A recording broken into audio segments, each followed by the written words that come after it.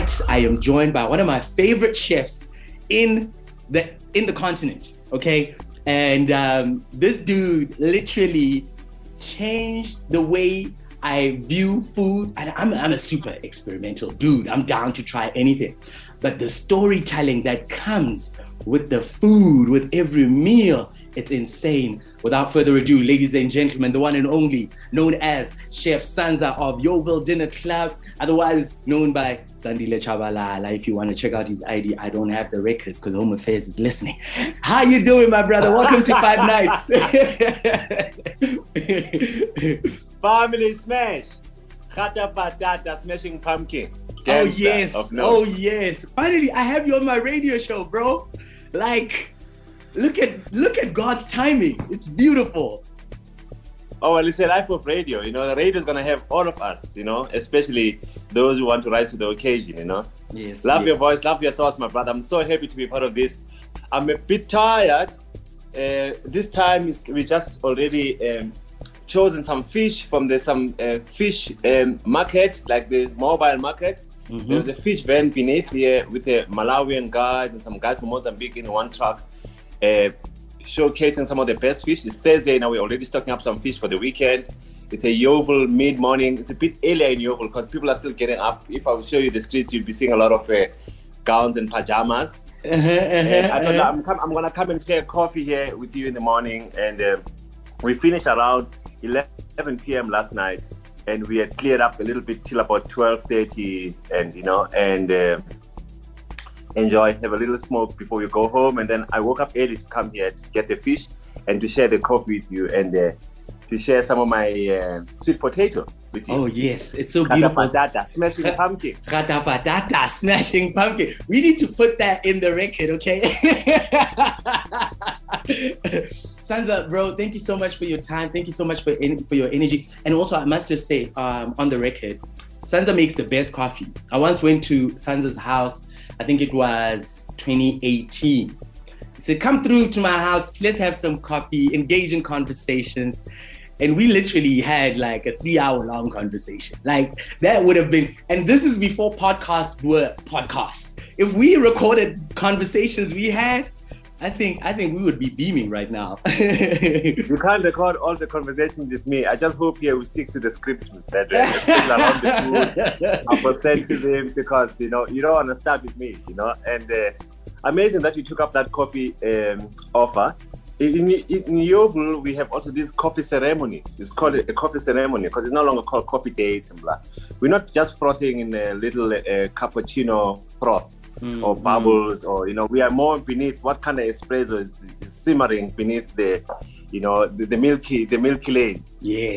And so we experience they show you the coffee beans in the morning, and then they wash them, and then they roast them, and you can smell them, and then they ground them, and then you can smell them.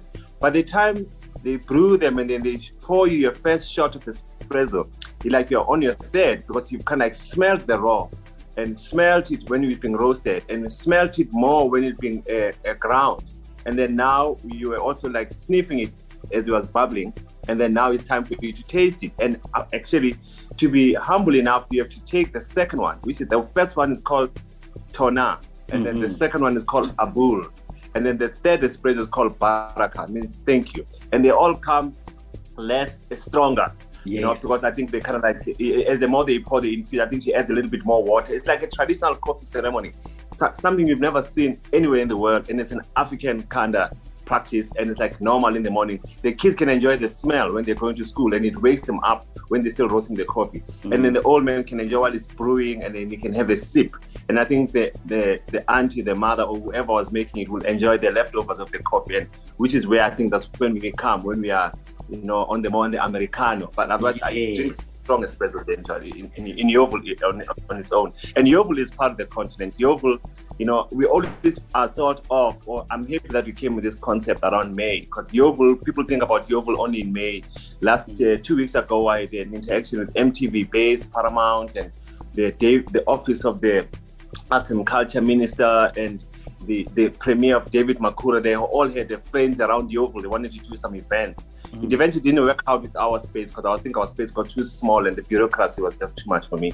But they supported another venue around. I gave them a walk, showed them the Yeoville market, and then they discovered another bigger space. I was a mini conga of Yeoville, like some club. That's where they did the event because I realized that they were not sober enough to really converse around food. I think they just wanted to really touch on us as Yeovilites around Africa Day. And so we're always those cousins, that black sheep of the family that people think about when it's around May. And I don't know why South Africa is not making it an official holiday. The entire continent and the entire diaspora is celebrating, reflecting, commemorating, around Africa Day, how hard it has come and the dreams deferred of our fallen leaders and those who are still here watching us, and ancestrally also, that third eye watching us, how we still doing what is right. So I'm really revived by the ideas of juicy brains like people like you who can think of Africa Day and also consistently. Now we're still in June and you're still reminding me. I thought people had forgotten about us. I believe Africa Day is every day. For as long as God has given me life, to wake up in the morning and express my talents and also express my passion, because at the end of it, at the heart of it, my ancestors are speaking through my passion, through my soul. Every day is Africa Day. We just saw it fit that we introduced this in Africa Month. So when we run, we run forever. Yeah. When we talk about commemorating our fallen leaders, our ancestors, I want to take it back to you. When did you start showing appreciation for those who came before you and laid the path for you? Before we even talk about food, before we even talk about what you believe in, when did that start for you? Oh, well, I mean, my sources, everybody is people always dissecting their family nucleus, but I was raised mostly by my grand. And of course, my grandmother was the government. But I had uncles, and whether next door for my little picket fence, my uncle from next door, or my actual mom's brother, or my dad's younger brothers, some uncle, someone who resembles your father, but is cool enough to let you get away with all the stuff. And your grandmother, who is like everything. The grandmother provided me a bed, a warm bed, and the meals. So the uncles, then they move on or move away, or they pass on, or you grow up. So then I started always seeing myself as an uncle of the future. You understand, because, I remember the impression of an uncle, whether I'm sorry, when an uncle lights a cigarette as a child and and you see the smoke coming out of their nose, like, wow. There's something cool about it. Yes. You see the Adam's apple. You just see your uncle's Adam. You're like, when I grow, I want to have that little when I grow. And I'm going to light one or something like, so I've always kind of like paid homage. Yes. To the people, the things, the impressions I've seen before. And, to be is okay, but to become is the more interesting part. So as we become, we think of what we wanted to be, or who we've seen being themselves and all of those things. So I've always been a thoughtful person. I've always never let good things pass me, and even in my mind. And then when they're in your mind, then they always reoccur. They come back again, and you always are dedicating. So I'm always a guy who's always giving thanks, and always a guy who never wants to forget or connecting the dots. I'm always the storyteller, the story maker, one way or the other. So I'm the guy who always also likes to do things that will last, or to say things that will stay in your mind for a long time, so that you can think again. So we are always somehow paying homage. I think somehow we're not doing the simple thing, which is going within. That's why we are always working without. Oh man, I love that. I love that so much, because in the age where the world literally is looking at Africa for inspiration, is looking at Africa for direction, is looking at Africa for spiritual grounding, food is at the heart of it. And you, my friend, have that gift. You have that gift. Do you remember what food represented to you as a young fellow? And I'm talking about that between the age of 17 and below, you know, what eating together meant for you, or what cooking for others meant to. Do you remember? Food made a great impact to me as a kid without even thinking much, because it was always there. Yes. You know, and the good ideas, our grandmothers who left their villages, whenever they improvise making township dishes, they always talk, or they reference how they grew up and how food is not the same, or trying to supplement from where they're from to where they are now. And there's always been stories. So food has always been about movement and stories, and, you know, kind of like reading for me. That's how natural food has been. And now, you know, it's amazing that this space of mine, that, you know, people listen to me. I cook all day, but when people arrive, they're looking at me. I'm providing cocktail. They want to know what's in the cocktail. No one has made the cocktail that I make. And then I put the food on the table, and they want to touch, or they're guessing what it is. And then I start telling them a long story, 10-minute story. Oh, this is who I am. This is how I came about. This is what's in the food. And this is the story that I'm trying to really put together, and all of that. And then now people are listening, and the food, like the fumes are like, and they can't even touch. And I'll say, okay, now the table is open. Then people jump into the table, and then, you know, throughout dessert, and then they want me to tell the story. Then we're having our Zulu bubbly. They want me to tell the story. And then when it's all jovial and nice, and I'm asking people, how did you get to find out about me? Yes. What do you think of the setup? You know, I'm so grateful for people who come all the way to Yeoville just to really find this kind of plate experience of mine. We've had amazing moments. You know what it is, Smash? Once you were like my bar, you were my guest, and then you became my bar guy, and you were like my co-host for the people you had brought and the people that had been there, kind of like, and I saw myself also in you. Yes. You know, yes. It's amazing that we can create amazing moments. That food has always been part of us. And right now, as I was speaking to you, as I'm old and I enjoy the word or reading, I'm going to a book launch. I do a lot of those things. Like somehow it has become a natural thing, like reading for me. Like it's something you can open up whenever you want to nourish yourself. And I don't know why our masses are not reflecting like they are reading a lot. Because I don't know which books they're opening. Because then if you look at the conversation or where we are now as society, as young people, I think people can open up that pot that is called a book. Yes. So somehow also food leads me to other interesting things. Food is it's a big metaphor for me that I use for a lot of other things. It's funny, yesterday, it was the anniversary of the passing of Anthony Bourdain. You know, one of the great explorers and a chef extraordinaire, a great author, writer, thinker, activist, whom I got to meet 10 years ago here in Yeoville when I started the good food movement downstairs. The Eat Arabi, Eat the World. I had a mentor called Arabi Mucheka, and he traveled around the world, and he'd been known, and he suddenly passed on, and the World Cup came. Then I thought, I'm going to name my kitchen Eat Arabi, Eat the World, because Arabi was like the world, or Arabi had tasted the world himself. And then Anthony Bourdain came and found me, and then some article was written about me called The Gastronomic Smuggler, and he found me and he came to film with me the first series of Parts Unknown to CNN. And it went haywire, and I came back, I traveled with him, and I came back to my shop, and there were like long queues, and I had to change my street kitchen concept to become fine dining, you know, because I realized that I'd become a little bit more famous on CNN with Anthony Bourdain. So, and so I've been reading about him the whole night, and you know, and up to this morning. And so food for me has opened up a whole lot of avenues, and it is.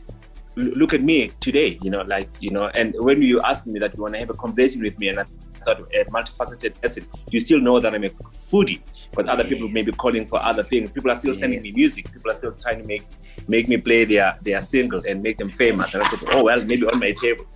So food for me has been everything, Smash. And, you know, and that everything is food also somehow to me, because people have revealed themselves like food. People have turned out to be amazing dishes from simple ingredients to me. I love that. You know, it's something that I enjoy, that I cherish for a long time. And, you know, food has opened so many other doors for me, especially coming from where I came from, you know, like coming from a media world when I thought I was up there, and to come crashing down into the kitchen and they thought I'll be forgotten. Now I'm so proud that people don't know where Sanza is, what Sanza is doing, or Sanza is cooking some street corn in Yeoville, and people don't understand, can't even imagine. And like now I'm on a higher level. The kind of audiences that I have, and that audience I can feel and I can touch, and I can see them also use all their senses. Sometimes you never know how disrespectful our listeners are. And now my listeners, my audience, like they smell me, they tasting, they are listening to me, they are touching. it's just so amazing just to grow into this food world, especially when you're really trying to revive all your senses, as I hope I am reviving all the senses of all of us that are in tune into this right now. Bruh, like that is so beautifully put. For me, I've got goosebumps. Let's start there. So I'm a very spiritual, I'm led by God, I'm led by my ancestors, and I don't just get goosebumps out of nowhere, my brother. So what this represents for me, and especially when you are reflecting on the late Anthony Bourdain, and you're also reflecting on your journey, that you would even go as far as, you didn't say it, but from an interpretation point of view, you've been doing the dinner club since you were 17. You just did not know it was it. So in terms of who you are speaking about self, and it's all found inside, you know? I want to take it back though. Like you mentioned 2010.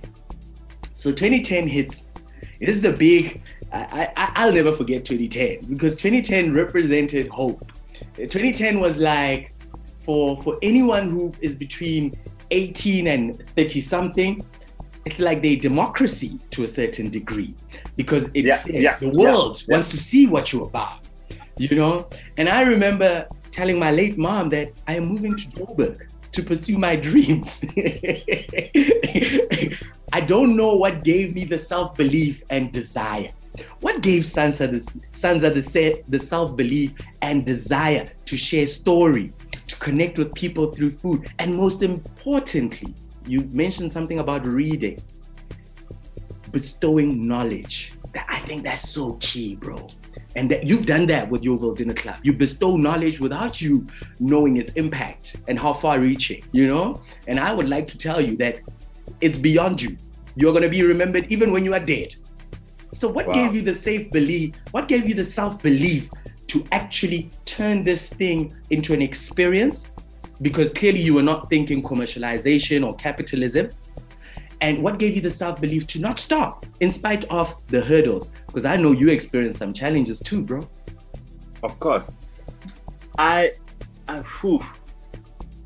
Quotable quotes, because that's always the simplest answer, and it's simpler because it's always true. I'm a product of this nation. Yes. I'm sorry to sound like Winnie Mandela, you know? I'm sorry to sound like Mama Nomza. I'm zammering my way out of this. I'm just a product of this society. I mean, you know, South Africans, people come, read about Nelson Mandela, and they land at OR Tambo when they see an airport that looks like you in Zurich or in international, and they go to Apartheid Museum, and then they just hear that there are our stories, and they go to Mandela's house, and then they go to Sandton, and then they just see, you know, the AKA types and all, you know, the black class, and then they think they've seen the country, and then through the eyes of Mandela, or the Mandelification of South Africa. And I've always thought that South Africans are very interesting, because there are these people coming here, and we made Mandela. This is the land that made Mandela. These are the streets, and this is the complex history that formulated Mandela. And then people seem not to be interested in South Africans. People like South Africa and Mandela, but not South Africans. And South Africans are most amazing people. They're so political, so tenacious, and they're so courageous, and I think they are so intelligent, and we are just like the black butter of blackness, you know, and you gotta know it. And I've always, so I come from a long line of that, you know, fathers before Madiba. And when Madiba came, we are felt, there's an old man, is one of us, even if my grandfather had coughed and gone away. When Madiba reappeared, I related. And so people are always looking for us, and they don't know where to find us. So we must all just be ready with our stories and our backgrounds and our intuitions. And, you know, we really need to rise to the occasion. My contribution at the Yeoville Dinner Club, mind you, since the COVID protocol, we sit just a little beneath 20. You know, when we were 24, we were a bit overcrowded. It seemed a bit illegal, but even though my room could fit 60, but because of these rules, because if we had met dinner club, people would be standing, people would be sitting on the porch and everywhere else when I'd cooked. But like now, we sit about 18 to 22 the most, And it's my small contribution as a story of Johannesburg, in case you are lost in Joburg for one night and en route elsewhere, whether your SASA money didn't appear, you need to go back to Limpopo. I always wish you could experience Yeoville, the Yeoville Dinner Club, or that kind of space. So I've always had that thing inside me that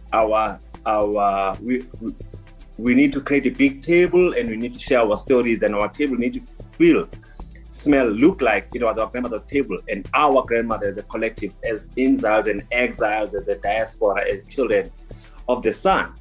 So everyone is family, like somehow to me, and and then food is also one of those languages. Sanza, so you were speaking about something really, really important in terms of like leading up to the journey of you saying like, this is what I want to be remembered for. This is what I represent. This is my story.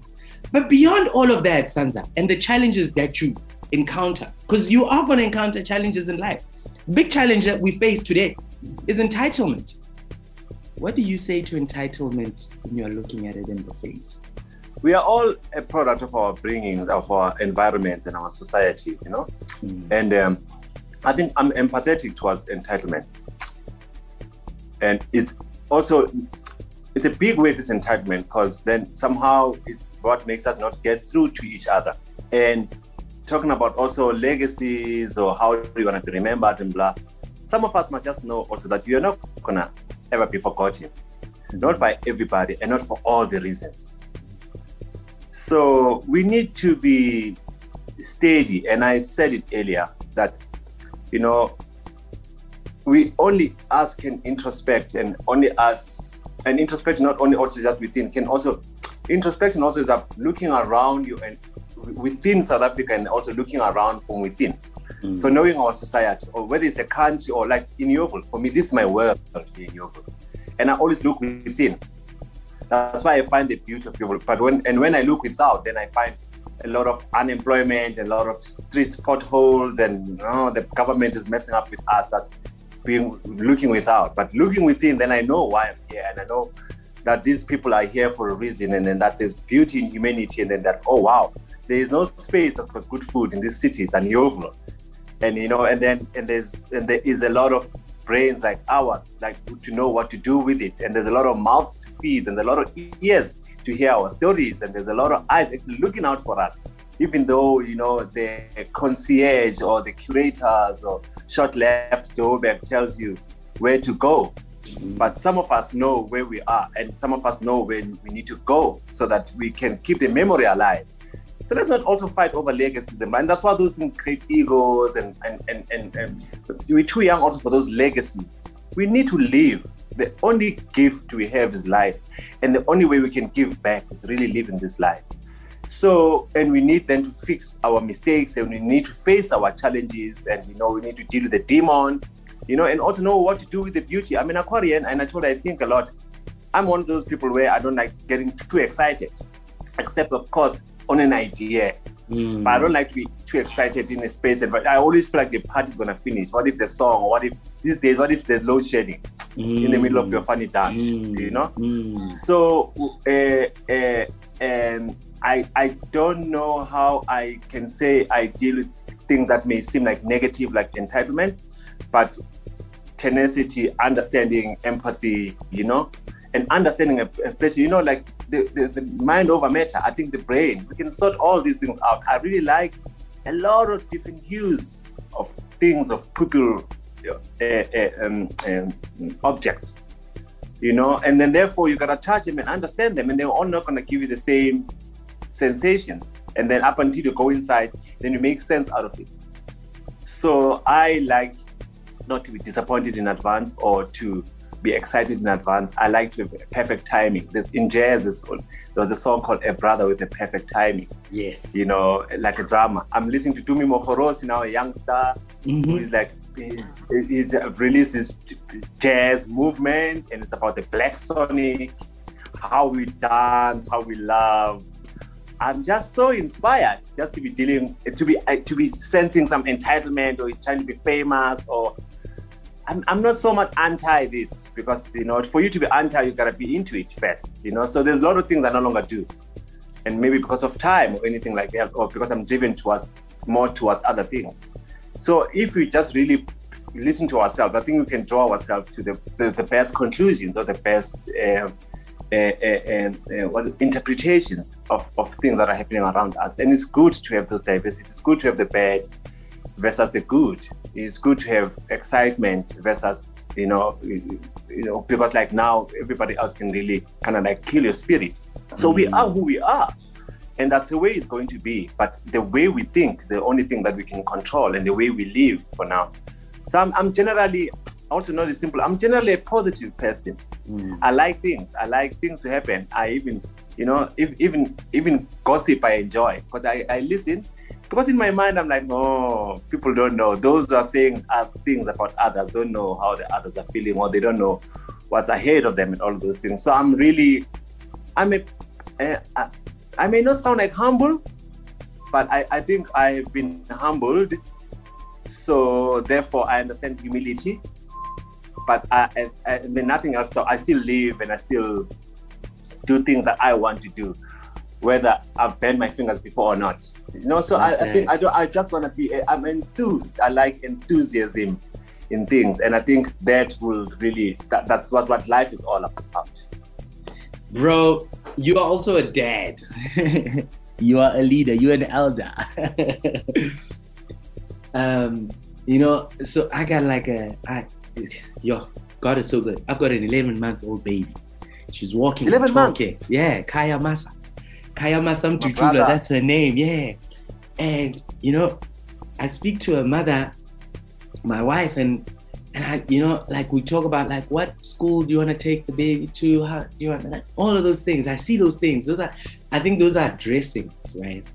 Fundamentally, the important thing is for me to instill no judgment.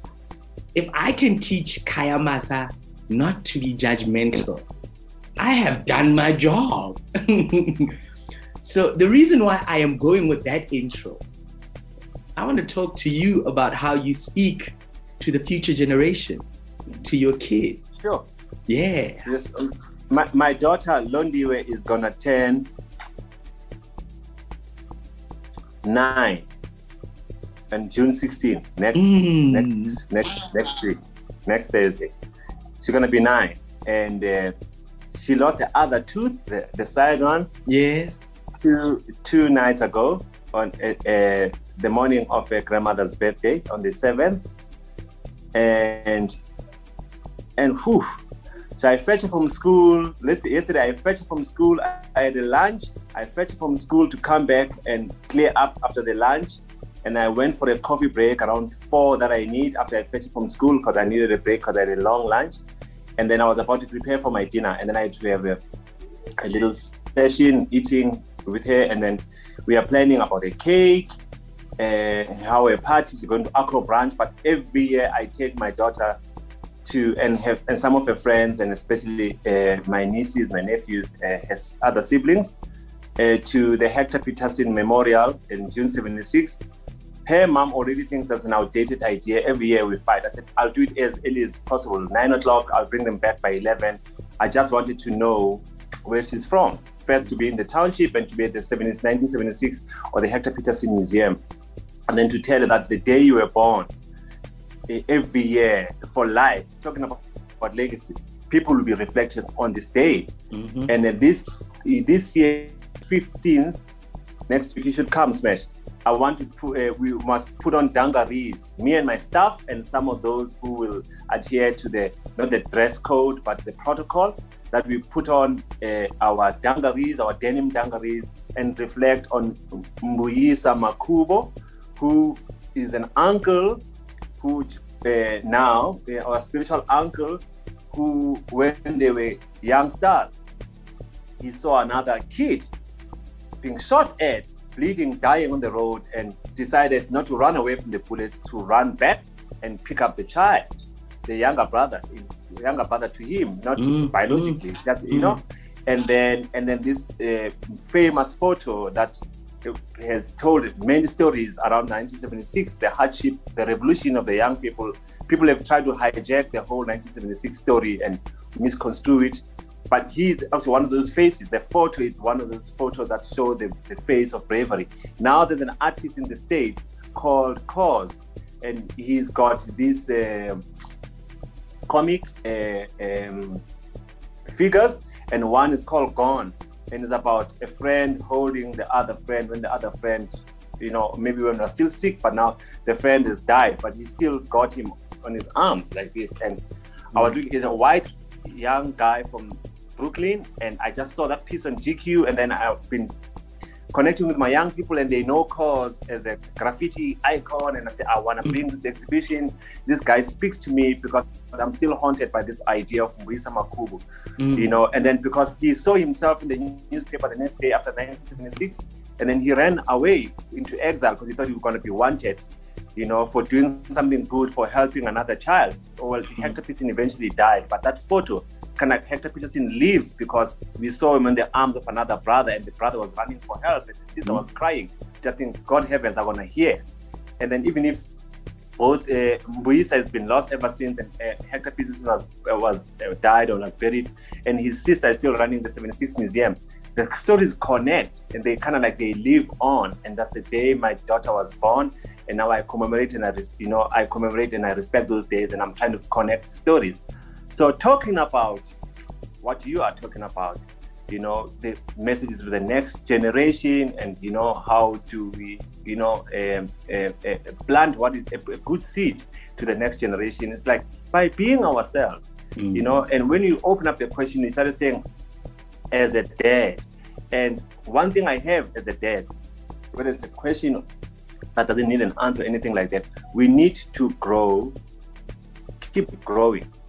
Madiba grew when he came out of prison in 79, 78, and grew to become, and then also was still able to shape his legacy and passed on. And now some people can wake up and say Mandela sold out. Yet Mandela had even like 2 lives, and in the middle one in prison, and then to try to fix things. We need to grow, and we need to grow as we grow our kids. So we need to grow with our children. We need to grow with the world. The world seems to be growing or aging, but living and struggling, but it seems to be holding. So it seems to be we are alive. So the world itself is still growing. So we need also to grow, but then growth in a positive sense or in a negative sense. Then we learn from the mistakes, but somehow we are towards growing. So I can't shape all those things. So we listen to each other. I grow with my kids. They ask and I answer, and I ask a lot of questions, and they make me grow because they tell me about worlds I haven't been. Like, how was your day at school? So she tells me about the world and things she faced. And then somehow then I want to interject and say, oh, but did I did this, or did it had to be like this, or I've lost a school jersey and all of that. And how do we just playing? So just to put ourselves in each other's shoes. And that's not putting your feet. Your brain can fit any shoe. So then we have to have understanding. So we impart understanding, and how we can be less judgmental. So I think the more we live, we will learn not to judge, because then we see life for what it is. People who are judging are people who don't know how to live. People who haven't seen things. People who always have ideas and they're just living within themselves. And we also can tend to be like that as a post-1994 society, or as how we view each other post-1994. I think we've forgotten the other sensibilities. We need to allow each other space to live when we knew who the enemy was, and when we knew who the community is. But like now, I think the communities are just living within themselves, and they're just so lonely, and they're not touching. The whole concept of holding hands but not touching. We just seem to be kumbaya, dancing or together or matching or wearing the same brand, but I don't think we are collecting our feelings around that, and the stories, and how connected, the connectedness of it all. And then therefore we don't need to be worried about kids or imparting good or bad. We just need to be ourselves and grow, because kids will always ask, why are you doing that, or what is that, or how. And then if you take that question to heart, then you are asking yourself the very same thing, and you answer yourself, and then you give yourself a temporary answer to justify madness that you're going through. But as you grow, then you realize that you've probably been answering yourself wrong or conveniently just for yourself. We just grow. I'm not very good with answers. Questions. Don't even say. Your question. I've internalized your question so much that as I'm speaking to you, I'm asking myself what you are asking me, and I'm not answering myself. I'm kind of like exploring your question, and I think that's the best way of answering. Like also, I'm understanding you, and I'm feeling you, and I'm saying. I'm not saying don't judge, don't do this. I'm saying, if you're still judging, I don't know what kind of judge you are, because even I've heard that judges are fallible here, and judges are also selected by the president. Judges are also not. Judges are also corrupt. Oh man! The judgment is not always right. I don't believe in incarceration and all those things. So. I'm an abolitionist or something like that. So, there are a lot of innocent people that are hanging out there, and people, and then there's a lot of, and then they're given titles or names or branded by society, all those things. But I think it takes a lifetime, or it takes, just for us to learn that, it's not good to judge and also even judge positive. It's not also good to fix something and say this guy is a good person, and so what? It's a good day still. Yeah. Even if tomorrow you wake up and you've forgotten how good I am, but the day is still good. And what are you giving to it? So we really need to give to this life, and this life is still giving to us, even if they say that the ice crystals are falling and blah. And then look at this winter day. So it's fully sunny, and all of those things. What happened to the grey winter? Things are changing, but life is showing us. That is still pushing, and we need to push. We need to teach our youngsters to keep becoming. To be is okay. To become is it's what life is all about. And we become. We not become the judgment. We just become beyond the judgment. We become who we are supposed to be. And we must really honor this life. That's my answer.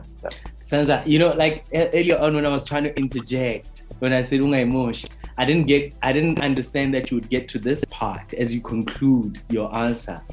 Most importantly, everything is found from within. All that we seek starts from inside. Yeah. So I just wanted to add to that, like what you are saying and speaking to, it's a conversation that started within, and you are comfortable with sharing it outward.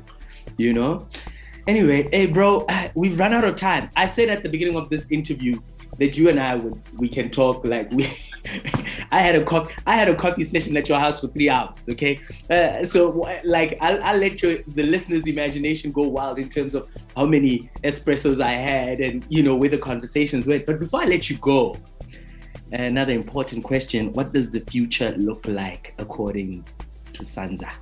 The future? Oh, the future is here. Open your eyes if you want to see what the future looks like. And look at the sensibilities of the blind people. The future looks like Stevie Wonder is moving to Ghana, and I hope he's moving there with his bank account. There's this mad movement towards Ghana. I don't know, it started small, like it's a small some sex tourism, when a few of our beautiful sisters said, I'm moving to Ghana. And there was this thing called the year of the return, and then the African Americans went to Ghana before they came to the Afro-Punk 1919.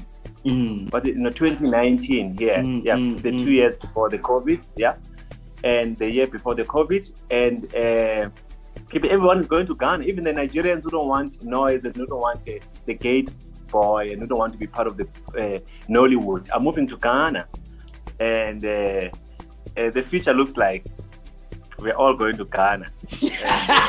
But I'm in Yeoville. I'll be learning to cook red and fry plantains and make a condiment called shito.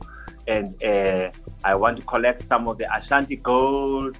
I want to learn about the different languages of the kente cloth. I want to collect a few as a scarf, as a shirt.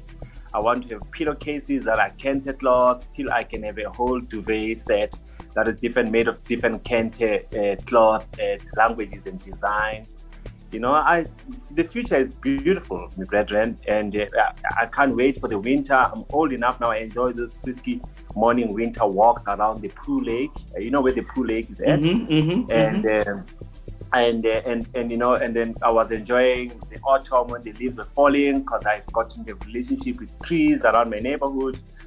I don't like the word like future is bright, like from an economist perspective, but from someone who understands liberty, like living, I think, the future is alive, and the future for the living. And again, as we move on, we need to carry on the spirit of those who seem to have passed.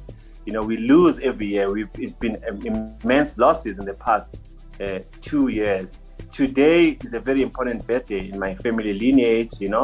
Someone was born today and someone who's since departed. And my auntie is in the family WhatsApp group. People were like writing beautiful things. Happy birthday, happy belated birthday. And others are crying, others are smiling, others sharing memories. So for me, the future always holds those kind of things, the gray, the white, and the black, the night and the day, the beautiful and the not so beautiful, the be and the becomings, so the future is great. I love that. Thank you so much for this beautiful interview. Thank you so much for the inspiration. Thank you so much for being the light. Thank you so much for bringing Africa together, bro. Smash Africa on 5.